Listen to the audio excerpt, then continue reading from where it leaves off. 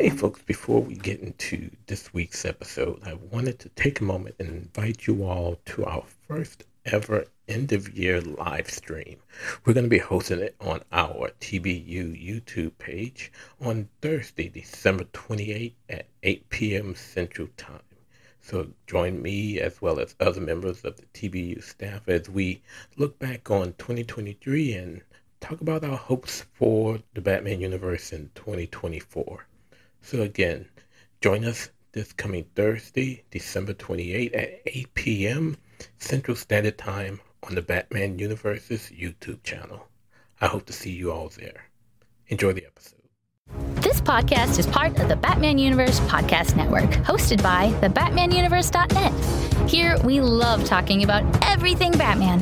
Thebatmanuniverse.net has news, original content, and reviews about Batman comics, movies, TV shows, video games, and more. Check out thebatmanuniverse.net and join our Discord server to start chatting with fellow fans. We can't wait to talk to you guys. Also, visit our Patreon page and join our other awesome supporters. But enough of this nonsense. On with the show.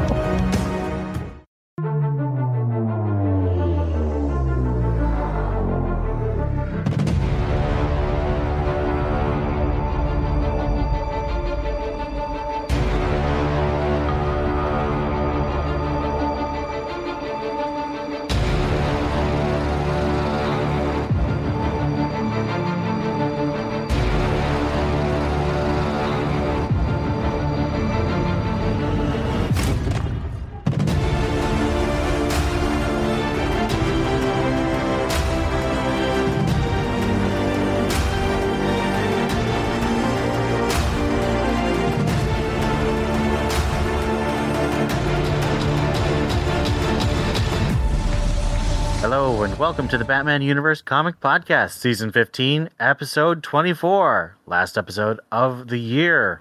I'm your host, Ian, and I have with me... This is Dev. And this is Theo. And, well, this is the last episode of the year, so what are we looking forward to in 2024 for DC Comics? Well, Batman Universe Comics. Oh, man. Wonder Woman? You mean Super Sons? I mean Super Sons. Yeah, more Super... I might actually buy that. They're doing a collection of those Super Sons in, like, a single issue. I might buy that. Hex, yeah, you better know I'm going to do that. So, yeah, that collection. And Wait, what? You're not reading Wonder Woman. You got to catch up, man. I'm not reading Wonder Woman. I'm just going to get the backups. And I know this might be a fool's wish, but I really hope Catwoman gets a new writer. And I kind of hope Tech gets a new writer. But those are wishful thinking. I mean, eventually both of those things will happen. I just don't know if it'll happen next year. I will only counter that by saying kinda. I definitely I don't want to say mean thing. I'll say mean things. It's not mean, it's factual. I mean, Catwoman has just been horrid. Every single issue that I've read, whether by mistake or purposely, have been terrible. And that includes the horrendous Gotham War. Well, and I think that the fact that when Catwoman got a wider readership through the Gotham War crossover, it was universally hated, indicates that, yeah, it's just a crappy comic. And Tech, I mean, as a lifelong Batman fan who has an overwhelming majority of all of the issues of Detective Comics, if I wasn't a collector, I probably would stop pulling. That's just how I feel. So, and I say that with all due respect to Ron V. I'm a big fan of his. You know, I will always remember what he did on Catwoman. I loved his story and Layla Starr. Was that Ron V? No. Wait. Yeah, that's Ron V. I think it's just a mistake, like a mismatch. I just don't think he was the right writer for Tech, and we were wrong. And that's okay. Yeah. Not everybody's a good fit for every title. Anyway, didn't mean to bring down the thing too much, but yeah. But Theo, what are you looking forward to in 2024 in Batman Universe Comics? Kind of said it already. I need anything those, like positive? I need those. Well, no, I mean, I guess I'm just being factual. I need those things to be fun again, or at least interesting. You know, not a task to read. And I kind of hope that the same goes for Batman itself, because there've been some rough patches in Zdarsky's run. So I think Jorge Jimenez's art has kind of saved it for me. I really want to see more of Dan Mora. I don't need him anywhere out of DC or anywhere in the Batman universe in general. And I got to catch up on World's Finest, because it's, from how Scott has done with his reviews, it's been up and down, but generally an okay. I've enjoyed it. It's just this latest arc was a little too big for my palate. Like, it's just a lot of superheroes, a lot of stuff going on. But I do love the art. I still look at it. I'll page through it because Dan Mora is just... Just kiss. I'm looking forward to the Dan Jurgens, Mike Perkins, Dashman First Night, Batman in World War II. So I think it's really cool that Dan Jurgens is finally getting a black label. I think it's very interesting that he's choosing a Batman story, and I think that this could be exciting. I'll wait till see if he's the Papa Spank Batman before I get excited. Yeah, Jurgens wouldn't do that. At least he wouldn't do that sincerely. Like, he would make fun of that if he did it. Yeah, I could see if it happens, it happens in a funny, condescending way to the entire concept. Yeah. I don't think he would endorse it. I think it would be a satire or like explicitly not okay. So let's move on to a little bit of news. We've got Batman Dark Age by Mark Russell and Mike Allred, and it's going to be similar to what he did with Superman Space Age, and then over at Marvel he did the Fantastic Four life story, similar to Chip Zdarsky's Spider-Man life story. So trying to sort of retell in his own style Batman and go through the decades in history and do kind of a meta take on the history of the character. You guys have any comments on Batman Dark Age? Oh. So Ian and I were kind of talking about this the other day on the server. I am a fan of Mark Russell, and I generally like his stuff going all the way back to Prez, which was criminally canceled before it even got good. But I'm interested to see what happens here. So I am on board until proven otherwise. I'm just not a Mark Russell guy, so I'm not super excited about this. I do like Mike Allred's art, though. We have a bit of news on the faux simile Batman 428 alternate version of Death of the Family, where Robin lives. It is apparently getting a second printing with the He's Alive Batman holding Robin's body and smiling as the cover instead of the original cover that they did the faux simile with. I think it's really interesting that they're going so hard on this. I'm not sure why, but it apparently is paying off because they're doing a second printing. Me neither. I mean, I think I get it. I mean, when I heard about it, I thought that was really interesting. Now that I've read it, I'm less interested, but yeah. And last thing is just a comment. It's not really news, but we're having a Banana Scratch and Sniff cover for the April anthology. I think that's hilarious after the Sound Chip Roar covers for Godzilla vs. Kong vs. Justice League title. So DC is going really wacky on their covers, and I haven't bought any of them yet, so I don't know. I think there's a market for fun covers. I think they should do like Valentine's Day chocolate, because that'd be fun. No, chocolate is the worst. Wait, are you saying scratch and sniff? Yeah. Chocolate is the worst scratch and sniff smell. Oh, banana's not great, but chocolate, no one can do chemical chocolate good. Well. Well, what about strawberry? That's okay. But chemical strawberry is still obnoxious. I mean, are any scratch and sniffs really that good? No, there's no good scratch and sniff. I could see them doing like fall is apple for apple cider. Oh, that would be good. As kids, growing up, it was all good, but as adults with better sense, none of it makes sense. And I have no interest in getting a scratch and sniff that'll probably last about 3 days before it loses. It might, unless they seal the bag up, it might lose its scent before it even hit newsstands. Yeah. I think that the sound chip covers are a better idea. Sounds expensive. Yeah, they're very expensive. And see, I would be just the type of person that will open up all of the covers to run out the battery before someone picks up. Such a But jerk. that's just evil me. That's so bad. That's diabolical, Theo. All right, well, let's move on. We've got 2 reviews and a full Greater Gotham to cover, so I'm going to start us off with Detective Comics, number 1079.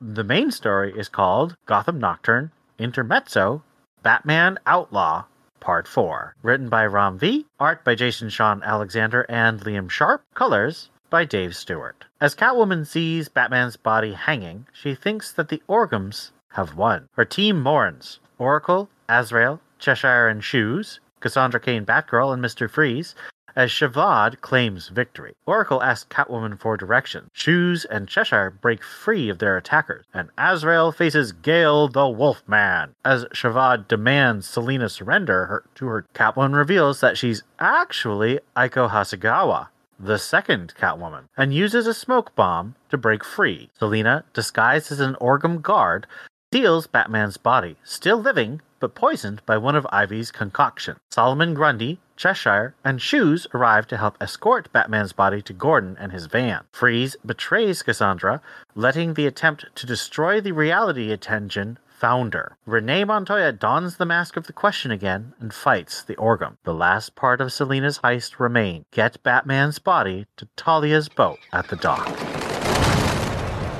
So, did you like the twist?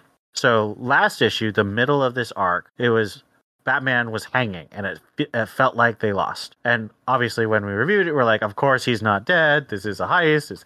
But did you feel like the twist, where they revealed how he's not dead, was satisfying and fun? Okay. So when Catwoman ended up being Aiko, I was like, I told you. I told Theo or Ian that she was part of the group. I knew it. So that was kind of cool.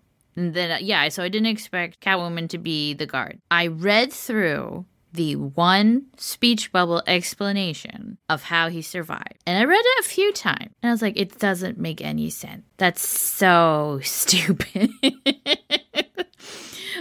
What? So he was dead when he was alive, but when he got hanged, he suddenly was alive? What? So the twist that Selina was not really Catwoman in the thing, that was cool. I really liked that. The fact that Bruce was appearing to be dead, I mean, the only thing that made sense to me was that the Asmar might have had control of him during that time, so that's why he said what he said. And then the adrenaline, I don't know, dude. Let me help you. Let me help you try to make it make sense. Mm-hmm. It's comic book science. Because it's not actual science. It's not actual. No, I get that, but the logic of it was bad. I mean, because here's something that's typical about hangings. Not only do most folks back in the day when they were hanged die from asphyxiation, but they die from a broken neck. Broken neck, that's right. And this doesn't happen. That's what happens when the force of the drop breaks the person's neck. It paralyzes them, and they're just, and none of that happens. Well, so I kind of, so now I chalk that up to the adrenaline is running, maybe his neck, who's the guy with the venom? Bane. Maybe his neck, baned out or something, and he became super, super stiff, and it didn't break his neck. So, of course, he wouldn't be limping. His body. And I think his body was limp. Like that. But it still doesn't make sense. It really does. It's like he didn't know. No. This whole run has not made sense. But this makes opposite sense. And that's the only thing I can chalk it up to. It's comic book science. It's like Batman falling from the watchtower through the Earth's atmosphere with nothing more. No. That was fun, though. But see, that was fun to dissect, and like, here's why that would work, and that's stupid. This was just, I don't know, like, wait, what? I don't know. Yeah, his neck would be broken, and he'd be asphyxiated, and he wouldn't have been able to walk to the gallows. Like, there's just so much wrong with it. Maybe Teenie Howard wrote that part. I thought that the twist... A ghostwriter. Oh, there you go. Sorry. I thought that the twist was reasonably okay. I agree it's extremely silly. The entire thing with the asthma and the hanging and the fact that they're doing this in the middle of the city when none of them are elected or appointed officials, that's more of a problem to me than magically there's a potion that allows Batman to survive hanging. I don't know. I liked the fact that it was a twist, and I liked the way the team interacted. So it was okay. I do wish that there was more attention paid to things making sense, but that has not been the case through this whole run. Even in the better parts of it, you kind of have to just say, Okay. because that's the way it needs to happen. Yeah. I don't know. Comic book science. There we go. I mean, that's correct. If it didn't exist before this episode, it does now. And So- my name is Isaac Newton. Sir Isaac Newton's the deadliest son of a bee in space.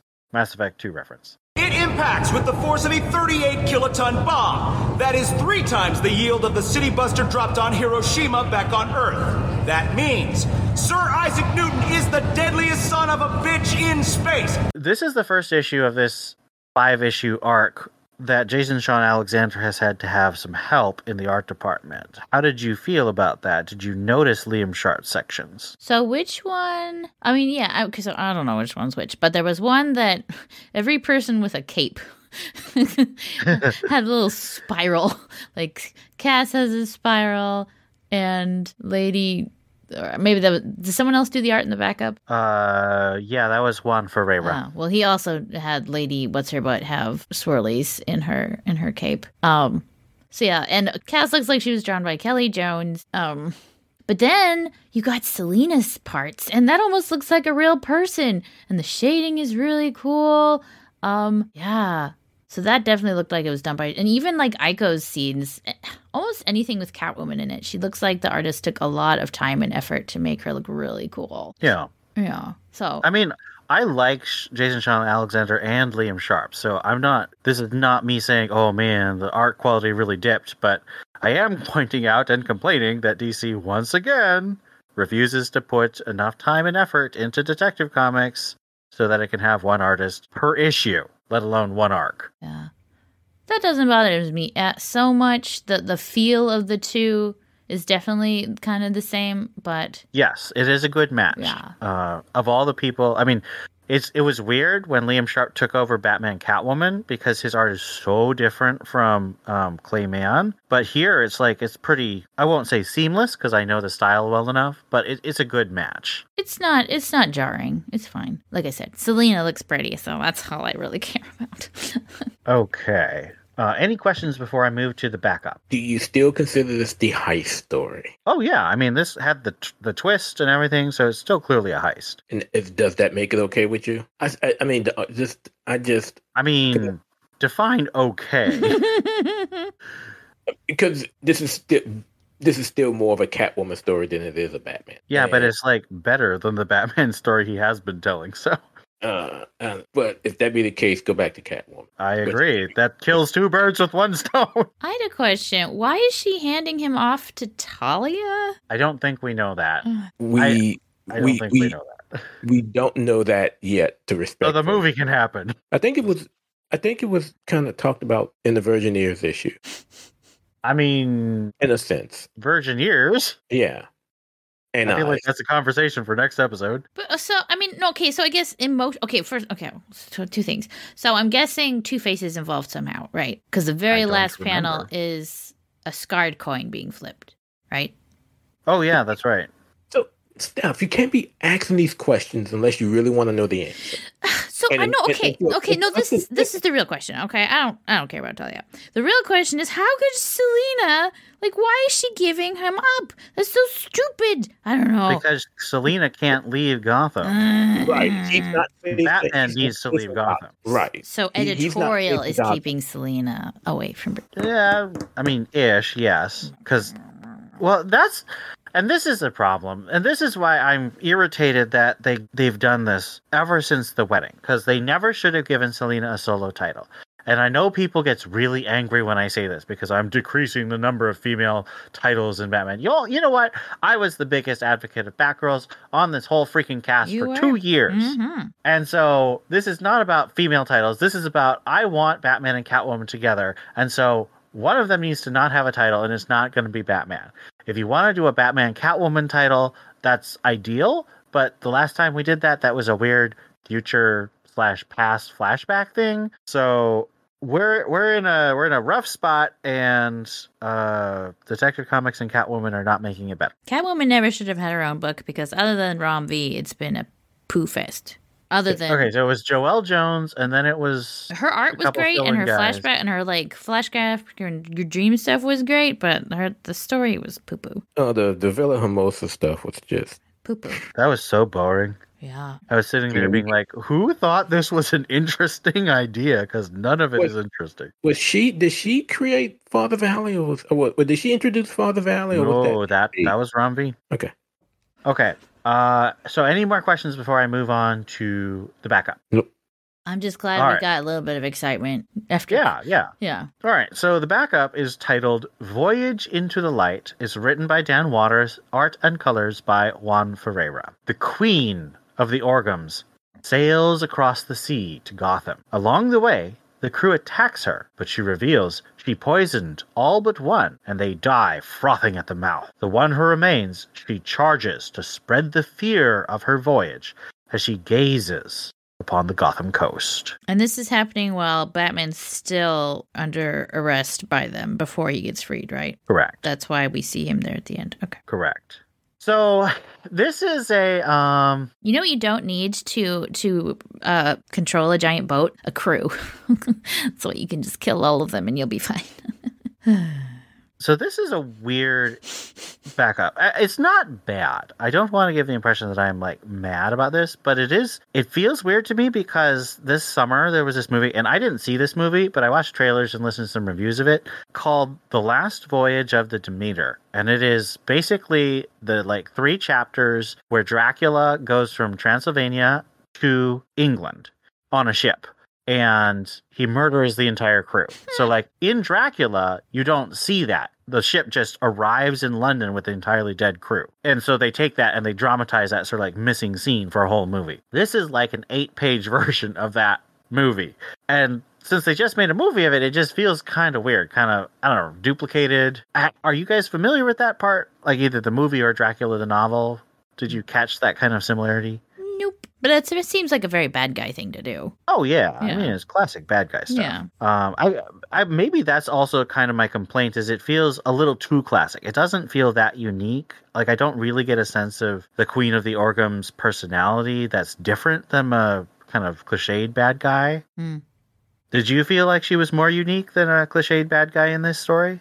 This was literally that scene in Star Wars, the board meeting scene or whatever it is, where Darth Vader takes out a bunch of people just by sitting there. Remind me of that. So no, it's not original. It's not. She doesn't seem special. What do you think, Theo? No, because I literally do not remember the backup story. But I just told you about it. I still don't remember it, so I don't have any thought about it. That's just how this story it's just. No, I'll be honest with you, Ian. When you started, I was like, "Oh crap, I forgot to read the backup," and I was like, "Oh no, I totally did. I did read it." Yeah, I would agree that it's just not very memorable. It feels very inessential too, because I mean, so if you weren't reading the backup and all of a sudden the Queen of the Orgum showed up, do you feel like you'd be like, I really needed to see that voyage? So here's the thing. So one thing we didn't mention about the main story was that you said Question shows up, but Shoes or Leon, whatever, and Cheshire have a few interactions. Neither of those would have made sense at all without the previous backups about why they're doing what they're doing. Right. So I do appreciate that. That's kind of what I like in a backup, is that it's giving the space and fleshing out what you could do without, but it makes it deeper. This could be doing something. We don't know yet, but probably not, because they've made zero effort to really flesh out the organs, and what they have was not that intriguing or interesting, or what's the word? Humanizing. Engaging, sympathetic. Yeah, any of that. I mean, what I'm hearing there, and I would completely agree, is that what we really need about the Orgums is we need more information. This provides zero new information. We already knew that Queen of the Orgums is a ruthless, murdering, backstabbing, deceptive person. Right. Like, that's the whole point of learning about Prince Arzen's upbringing, is we find out that she's just been manipulating him the whole time and turned him into this machine, and she's super, super evil. Well, this story just says, I'm super, super evil. It doesn't give her a new power. It doesn't explain how she's so long-lived. It doesn't explain how she got the powers. It's just more being evil. So no new information, and I think that is a problem. Yeah. Or development of anything. Right. Yeah. Other than we know she's coming, and she'll Yeah, arrive. but like... if she just showed up next issue, I don't think we'd be like, oh, and how did she get here? Ian, was it on an airplane? Was it on a boat? Was it teleportation? Not matter. It would be more interesting if it was teleportation. Very interesting. Okay. I think that was a pretty decent discussion of this story. There's not a whole lot of meat on the bones, but I feel like we covered a lot of the points. I will say I'm a fan of Juan Ferreira's art. I think that was fine. It's a good horror type style, and it's very appealing. So good art on the backup. But I was a little let down by Dan Watters, because he's been one of my favorite new writers, and he's been really good on these backups. And this one just felt like a step down. All right, so let's give Detective Comics 1079 a rating out of 5 delayed action poisons, because there were 2 of them in this book. Goodness. There was things I really liked about this, and there was things I really did not like about this. So I'm gonna say 3. Good art, fun heist, beautiful Selena. Yeah. I can't get with the story. I'm really over Nocturne now. I think the art probably saved the story, the rating from being for me. So do you have a rating? He said 2. Oh, okay. 2. Now, over on the website, I gave this a 3. I'm still enjoying the heist bits more, and I think the art is good. So it's a bit better than average for me. That gives us an average of 2.67 and a mode of 3. I didn't know, Theo. I'm sorry. You should not be sorry. You should be joyful. All right, that moves us to our second review, Batman and Robin, number 4. Batman and Robin, number 4. Writer Josh Williams, artist Mikel Janin and Simone Di Meo, colorists Jeremy Cox and Romulo Fajardo Jr. Damian remembers his training by Mistress Harsh in the League of Assassins. She judged him too softly and slapped him. Isn't it supposed to be harshly? No, she judged that Damian was too soft. She judged him too soft. Okay. She judged him too soft and slapped him, but Talia was displeased by this and allowed Damian to judge her. Harsh begged Damian to continue his training with her, but he smirked and she was dragged away. In the present day, Shush walks with her robot in the Gotham Zoo by night as her boss, the evolved Man-Bat, interrogates an upside-down and bound Robin. Man-Bat wishes to take over Gotham, so he poised Batman against the Bat. Batman arrives with White Rabbit, driving Man-Bat away. Langstrom drags Shush with him, while White Rabbit kicks down the evolved terrible trio. Robin finds Dr. Kafira, but the poison has worn off, and Batman embraces his symbolic animals once more. They examine the evolved terrible trio and worry about what Man-Bat will do next. White Rabbit runs off, and Batman and Robin chase her, competing with each other to catch her first. The next day, at Gotham City High School, Principal Stone upbraids. Mm-hmm. What's that? Scolds. The next day at Gotham City High School, Principal Stone scolds Bruce for his playboy ways, telling him to set an example for Damien. Damien tells his father that he believes Principal Stone is actually Mistress Harsh and Shush. First question. Do you think that Man-Bat is a good big bad either for this arc or for a while? No. I love good Langstrom. Like, what was that? Oh, there was some story with him. It was some anthology story about a woman who's walking home alone and she gets saved by Man-Bat and she like becomes his friend. She's like a retired cafeteria lady or librarian or school something or other. Anyway, it was a really good story. Oh, yeah, I remember that. Yeah. That was in Urban Legends, I think. Oh, yeah, I think it was too. And it was just one of the few really good Urban Legends very stories. few. And it was just a lovely little story. And I just love when Langstrom is fighting the evil in him or the Man-Bat in him. And so to just throw that all away and just whatever this was, I don't know. Meh. Yeah, I tend to agree. What do you think, Theo? Why do I feel okay with it? I mean, you can. Different opinions, man. Otherwise, we just have one person on the cast. Which would be me, because I'm clearly right. Okay. That was a joke, by the way. I think it's fine. I mean, just like Croc, he's and again, I'm also of the opinion that I wish they make up their minds, once they have one way or the other. But I mean, they gave a good rationale as to why he's acting the way he is compared to how he was before, before his death. And it's okay. I if I had to choose between him, Basil, and Whalen, I would pick Basil every time. And so as him a being good the bad guy? as a good guy. Yeah. So I think this is a weird choice because I think that Langstrom works much better as a tormented good guy type, and making him evil like this, just it feels wrong. And he's never been this kind of master planner supervillain type. He's always been much more sort of tormented werewolf. He doesn't want to be the Man-Bat, but he is, and so sometimes he's able to be free of it, and sometimes he's able to be a heroic person with it. And this just feels weird to me. Also, it's Man-Bat. It doesn't quite feel like it's a big enough threat. So, do you think this felt like a weird dropped plot thread? Do you think they caught White Rabbit or not? Oh. Because they say, I'll catch her first. No, I will, Father. And then they go slam to the next day and they don't say, oh, well, I got her first. Like, did they catch her? I don't know. I guess. I don't care. You don't care? But it's White Rabbit. She's so White Rabbity.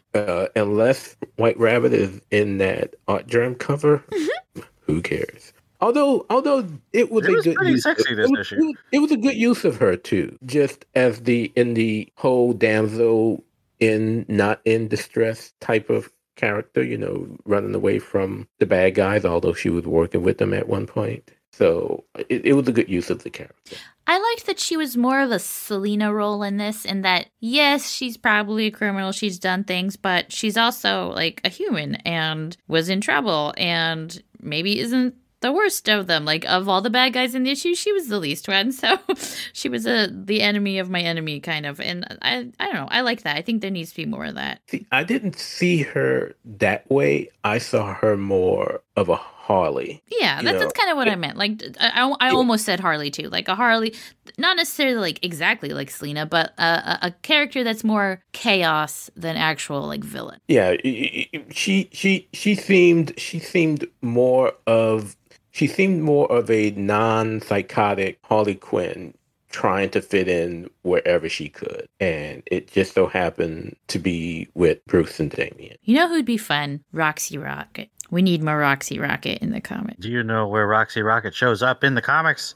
I know I've seen her before. I forgot where, though. Stephanie Brown's Batgirl Run. God, you know how long ago that was? Yes, I do. I've counted every frickin' year. But wait, she was used recently, wasn't she? Like in the last few years. I think Superman might have used her. I think she was in some like girls' night out, something or other. I think she was in Superman, but I could be wrong. I might be confusing her with Livewire. He didn't show up in that stupid Birds of Prey. No, I don't think so. I don't think so, but I feel like I'm behind on that book now. No. The stupid urban legend. No. Oh, geez. No, that wasn't her. But you guys haven't answered. Do you think she got caught or not? Oh, well, I gave my answer. Theo said he doesn't care. I said I have no idea. I said I guess. I'm going to say no, but I think it's weird. That's a weird transition. Yeah. Last question for this issue. What do you think about Michael Hanin's fill-in art for this issue? So before this, it's all been Simone DeMeo, but in this 4th issue, we've got Michael filling in for it. Well, I mean, I could definitely tell when it was Michael because he's so good. It's beautiful. Like, I loved Michael's art. I kind of wish he was on this title instead of freaking JSA. So it was nice. It was a little, got a little Tom King nostalgia just because he did so much of Tom King that seeing his... Yeah, well, I mean, his first big thing was Grayson with Tom King and Tim Seeley, and then he went on to Batman with Tom King. So I agree, it does feel like Tom King, but he's done a ton of stuff by himself, like not with Tom King too. But no, I mean, it was definitely more, I don't know, not jarring. Still, I think they gel well together, but definitely there is more of an art difference. Well, I mean, yeah, there's an art style difference, but I think actually it's the colorists that's the biggest difference. Well, this is so Mikel's been mostly working with Jordi Belair and Tomu More and Jun Chung on colors, especially on Batman. But on Grayson, he was colored by Jeremy Cox, who colors him here. And I love Jeremy Cox's colors. This looks gorgeous. They're a lot more saturated. Like the reds are sort of a darker and more vivid red, and the blues. I just love his colors, and I think it was a great. Oh, and I wasn't trying to say anything bad about either of them. I just want to say that the one of them definitely looks like there's more like an ethereal glow everywhere, and then that's Simone. Yeah, and then the other one just doesn't. And again, that's not bad. It's just totally different. Yeah. Well, I think, and I'm in total agreement with regards to Janin's art. Just absolutely beautiful. I loved it. I think, and I hate to sound like a pooper when I say this, but at some point, I think DeMeo's art wears on you, and not necessarily the art, then maybe the color. It does kind of all seem similarly colored. Yeah, it seems to become bland, and I mean, you could see it even in the covers for Brave and the Bold. I mean. It looked like you could drop right into an issue of Batman and Robin that he's drawn. And I think that just becomes, it becomes monotone, even though it's colored. You know what I mean? It's just... No, I agree completely. bland. I think that's a good observation. Especially when you compare it with Janine and Cox working together with these really bright contrasts. Yeah. No, I agree. And it's interesting because we're going to get Nicola Shizmashia doing a 2-issue arc next. So that'll be a nice contrast too, because I really like his art. All right, let's give Batman and Robin #4 a rating out of 5 temporary poisons. So for Detective, it was delayed action poisons. This is temporary poisons. Oh my goodness. So there's a theme, see? Did you realize that both of them, one was activated by adrenaline and the other one was deactivated by adrenaline? Oh, I didn't notice that. It's even more thematic. Oh my lord. Well, I definitely enjoyed it more than Tech, but it's definitely not worth a 4. So I'll say a 3.5. I will say 3.25. I'm going to say a 3. And on the website, Daniel gave it a 2.5. So that gives us a average rating of 3.06. And no mean, there was a mean, but no mode, but there is a descending theme that I think is fun. That brings us to the end of our reviews, so let's move on to our Greater Gotham.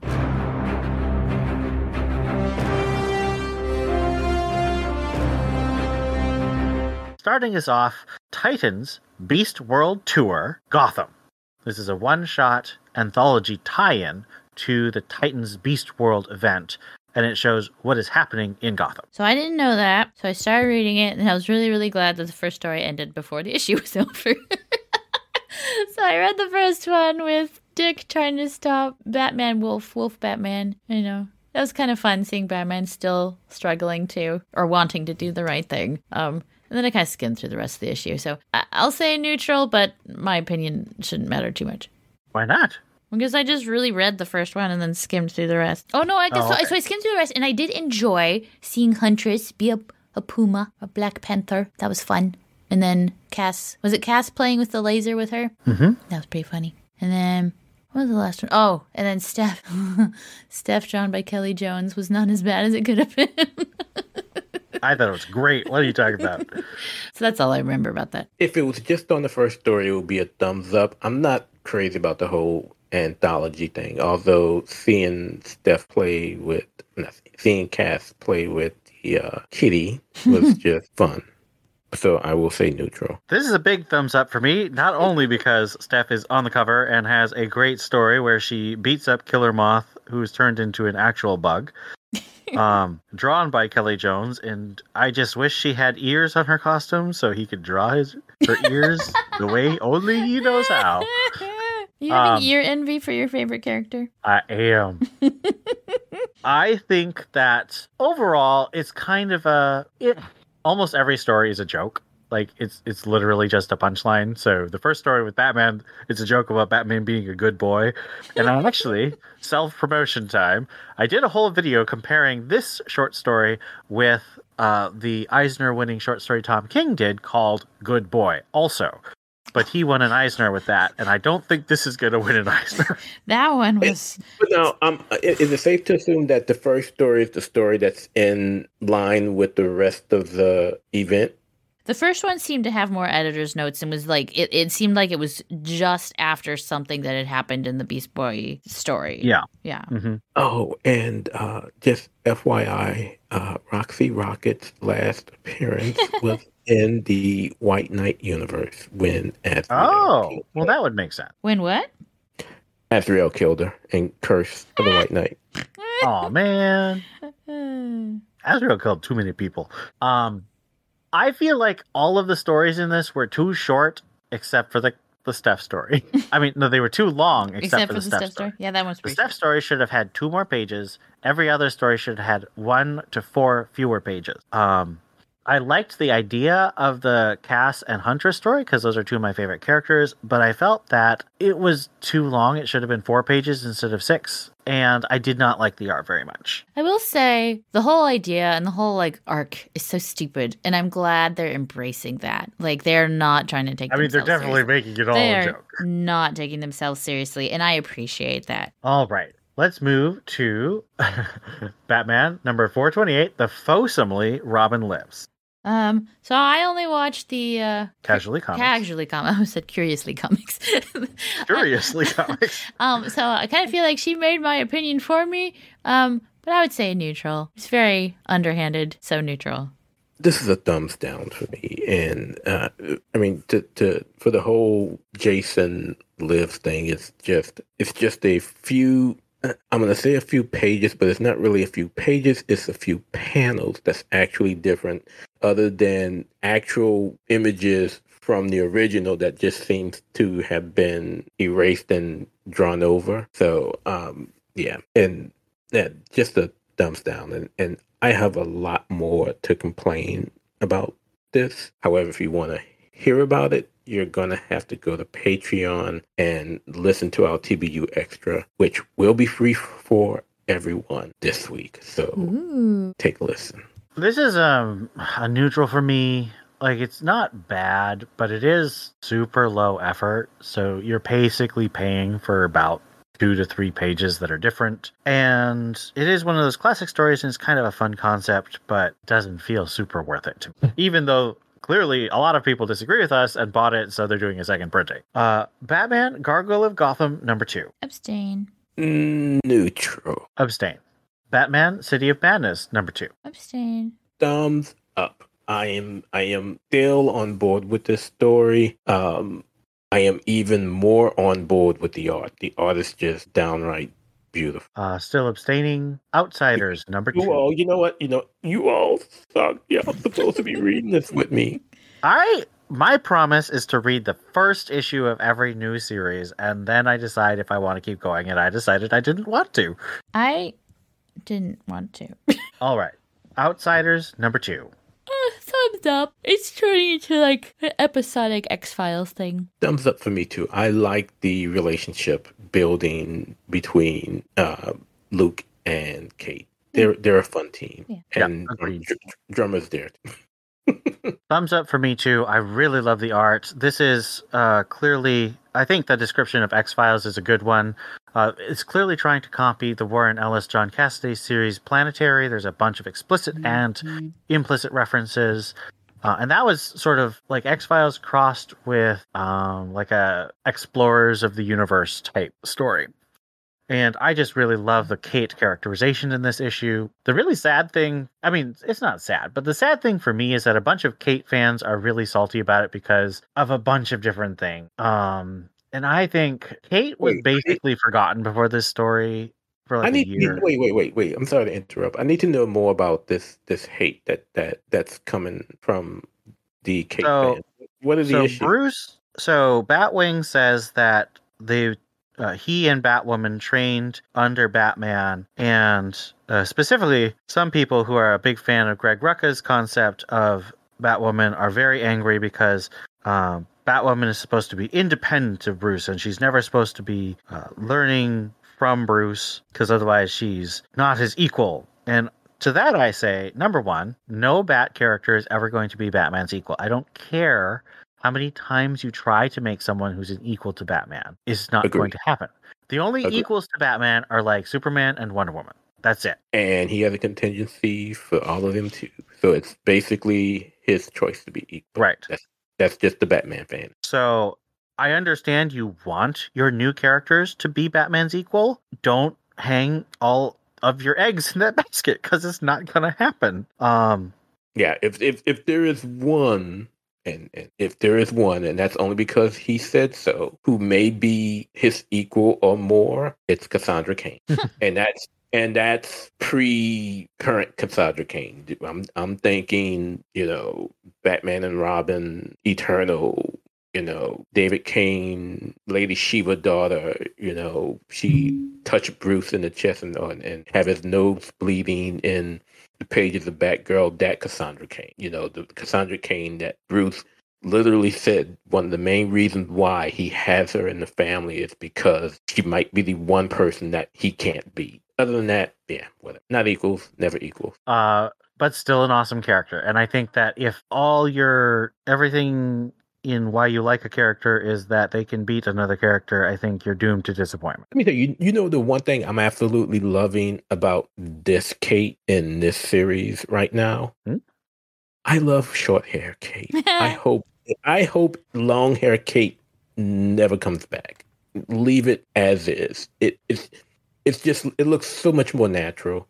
It's a shaved side bob, right? Think so? That was one of my hard to tell. That's one of my favorite hairs. Yeah, just leave short hair Kate as is, and no more wigs. Like Buzz Kate. I still don't like Buzz Kate. No, well, I mean, this isn't Buzz Kate. So. No, it's not, thankfully. Okay. Batman, Santa Claus, Silent Night, numbers 2 and 3, because this is a weekly series. Yeah, I'm still enjoying it. It's Krampus is a little more layered than just your bad guy. And there might be, I thought it was very interesting. Again, the one-liners are not landing. The one-liners are awful. The writing's it's not the worst it could be, but it could use some polishing. But no, I'm really enjoying the story. And you still got buff Santa Claus. Still got buff Santa Claus. So since we're doing it together, Ian, why you do it that way? See, if you do it that way, it's the neutral. Because I'm abstaining, so I don't care. Well, so Steph, executive decision. So separate them out. Issue 2. Thumbs up or thumbs down? I think, I don't remember now which happens in what, but I think I liked 2 better than 3. Me too. Yeah. Yeah, it was a thumbs up for me in 2 and a neutral for me in 3. Because 2 is when you get the backstory, right? And then 3, they're portal jumping and looking for the guy. Yeah. All right. So, yeah. All right. Was the Might Before Christmas anthology. And we're just talking about the Batman or Bat family stories in this. So it took How many stories were in it? 3 out of 8. So I thought it was kind of cute. ish. That the stories were like little reimaginings of famous Christmas movies. So Home Alone was Teen Titans. That was kind of cute. And then what else was there? There was Christmas Carol was Kate. Oh, that was so boring. Batwoman. I hated that. And then there was Damien and Batmite. I was distracted by how this was supposed to be, because it was supposed to be It's a Wonderful Life, right? At least that was the title of the story. It was like It's a Wonderful Might or something like that. Anyway, it had nothing to do with It's a Wonderful Life. And I loved Tim and Dick kind of letting Damien suffer, making him. Is this the one that had the Wonder Woman might? Or is that... No. This is just Batmite not realizing there's a new Robin, and so he thinks that Damien's an intruder in the Batcave, and so he's torturing him, and then realizes, oh, no, you're his kid? Oh, that's awesome. And then nothing is wrong with the cave, and then Dick and Tim come down and basically make Damien believe it never happened, and he was asleep, but they've met Batmite. They totally know who he's talking about. The art was awful. The art was awful. Tim and Dick looked 40 and overweight. Oh my. But no, it was fine. It was a cute story. I'd say overall the bad stuff was a general neutral, a high neutral. I'm going to say this is thumbs down. It wasn't really that good. Nightwing, number 109. So I'm going to have to give it a thumbs up because of the last thing that happens in the whole issue in the backup. The story is finally done. We're done with Pirate B. We're done with somehow unattractive, open, revealed chest Dick. I don't know how that was unattractive, but it was. Dan Moore wasn't drawing it. Dan Moore wasn't drawing it. That was no, Bruno Redondo was on this. No. No. It wasn't Bruno. Steph was asking why it wasn't attractive, and I said probably wasn't Dan doing Moore. I see. Dan Moore just draws snacks all day long. That's all he does. Oh my goodness. This is no longer the TVU cast. This is the Thirst cast. The only reason why I allow this type of stuff with her is because we get to gawk over Angel Breaker and White Rabbit. Mm-hmm, yeah. So and apparently Steph's butt. That's butt. But yeah, well, but the backup really should have been in the anthology. I don't know what it was doing here because it's a. Well, it's because it's Tom Taylor and he wants to tie in his title with his crossover. Okay. Well, so yeah, Damien gets beastified in the backup and becomes a cat boy, and it makes me so happy. Oh my god. We're not just the Thirst cast, we're the furry cast, apparently. Shut up, don't even call me. I hope not. I just like cat boys. It's totally different. I fail to see the difference.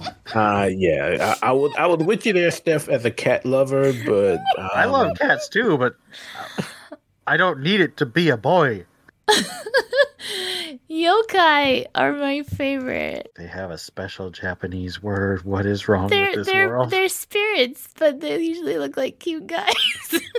Oh my gosh. With fox ears and fox. Then I'll become the anime cat. I thought this was the seven-tailed fox guy. What is that? I don't think what's his name? Wait, there's a fox guy with 7 tails. Yeah, it's a big thing in anime. It is. I'm thinking of oh crap, I feel so bad. He's my favorite. You lose your anime fan card. I do. I'm so tired. Never had one. Kamisama Kiss is. Oh my gosh, I'm just totally. It's something with a K. It's not what I'm thinking. Hold on, I gotta know this, otherwise I'll. Kitsune. No. She's going to go crazy. How about we leave her be so she can think about it? Because she's not. Okay, so Tomoe. So wait, Theo, you haven't given Nightwing a rating. Look, thumbs down. The whole pirate thing just dumb.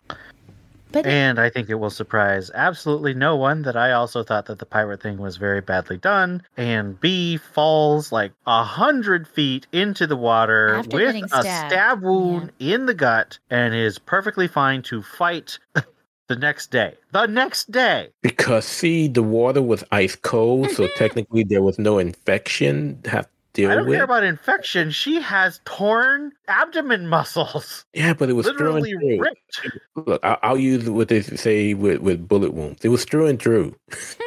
That doesn't mean you can sword fight the next day. Everything that Tom Taylor has done with B in this arc just killed everything that I loved about the character. Agreed. She this is a completely different character. She was well off, just walking off in the sunset, heartbroken. I prefer, as much as I wanted her to stay within the pages of Nightwing, and for her and Dick to have something. I thought I felt better knowing that Dick and Babs were moving on with their relationship after Dick broke up with B. But to bring her back in this form and fashion is just such a diss. Yeah. She was the one thing about Uber Rick that was enjoyable. Oh, I liked the Nightwings. I thought they were fun. Who? The team of like cops and firefighters who wanted to try and be Nightwing. Yeah, until they got their asses whipped. Okay. Well, I mean, that's what happens, right? Catwoman number 60. I skimmed through it and was not entirely interested in spending my time reading. At this point, with this writer on this series, I just would like to see a story where that Night Scratchmark just gets... and the story ends, and she comes back from the dead with a new writer, and all is well in the world. I mean, I ain't reading this book. So wait, no, stop. I gotta do this. Mm-hmm. So this is a TBU staff backstory. TBU backstory. The day Ian was relieved of having to review Catwoman, you all just don't know. There must have been some glee coming across Ian's face that somehow made it into the Discord server in our conversation after he revealed that, he realized that he didn't have to do it anymore, and it just created an entirely different person. And then he got the story of having to do detective on a bi-weekly basis, and all of it went away. Truer words have never been spoken. I feel like bi-weekly tech is still better. Oh, it's better. I can still find interesting things to talk about. I just was running out of ways to say this title sucked, like over and over again. Bi-weekly Tech by Mariko Tamaki was... Oh, no, that was Weekly Tech. Oh, that was Weekly Tech. That's right. You had to do it weekly. I had to do it weekly, and it was still chef's kiss. It was murder. It was a good story and a great art. It was murder, death, kill, but still. Yeah. Okay. Batman Offworld number 2. Am I the only one who read this? I didn't read it. Nope. Oh, you read this, Theo? Thumbs up. I'm still enjoying it.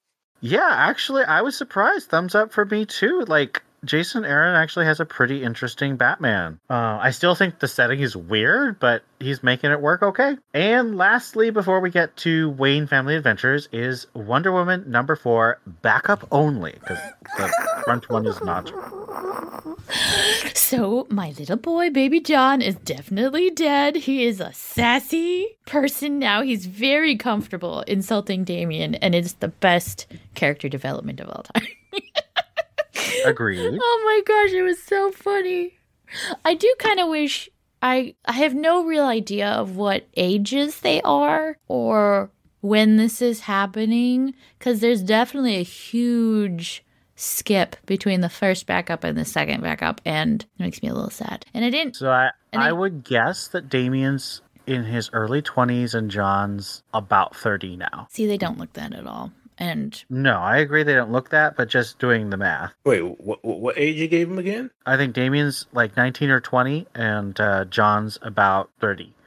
Well, no, because John's only 4 years older now at this point. Okay, so he'd be 25. Wait, stop. Okay, Steph, get the bleeping.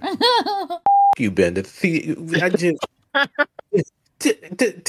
to hear about this. Anytime somebody mentions age up John with an you, Bender, seriously, I hate what you've done to us. And with but this works again, man. It does. It really so for a while it was the I'm older now, and they kind of did this farewell and the last adventure of the Super Sons kind of thing.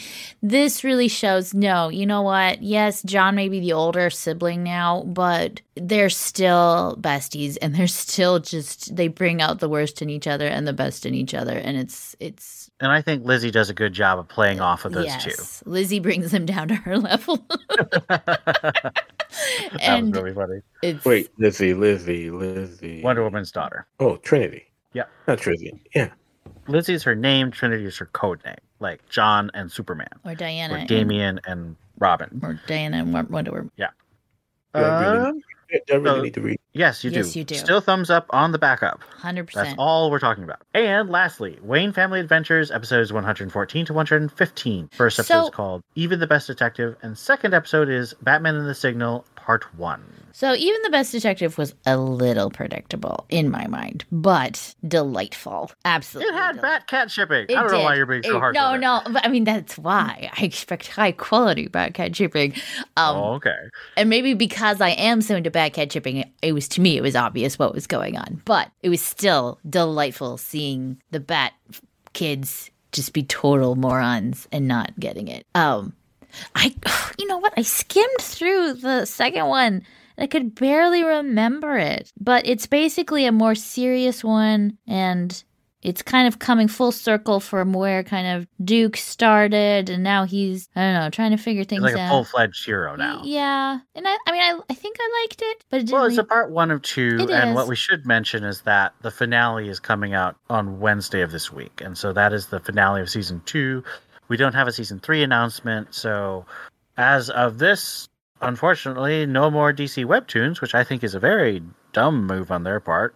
we need to do our review Yep. for the last one. But I think we're gonna probably get some news sooner or later. I think so, but I feel like they should have gotten out in front of stuff faster. But thumbs up for me. Good stories. Good art. Do we know? Do we know how the announcement of season 2 was? It like while season 1 was going on the last time, or was it No, after? it was not. I don't think so. There was only about a month, but I do think it was after it stopped releasing. Do you remember stuff? I don't remember. But I would expect something in like the month or two after this week. Okay. That brings us to the end of Greater Gotham. So let us move to our thank you to our patrons. All right. Thank you to Lisa Slack, Stanton's Grave, Johnny McCloskey, Ian Miller, Ed Grouse, David Richards, Joshua Lappin Bertoni, Captain America, Donald Townsend, Rob O, Caspian 73, Brendan Roberts, and Stephanie Mounts. Thank you all for helping us keep our archive on the internet and available to all of you guys. And that brings us to the end of our episode. Thank you for listening. And this has been Ian. This was Steph. Before I give my goodbyes, let me just wish everyone a wonderful, wonderful holiday. Thank you for all you do for TBU. This is Theo. Merry And- Christmas, Happy New Year, Happy Hanukkah, Merry Kwanzaa, and all the other things that are going on. I hope you guys have happy holidays, happy Christmas, and we'll see you next year with season 16. Merry Festivus. I don't even know what that is. It's Seinfeld. I have watched like one episode of Seinfeld. It's Festivus for the rest of us. You have Hanukkah. Aren't they all Jewish on this show? Anyway, good night.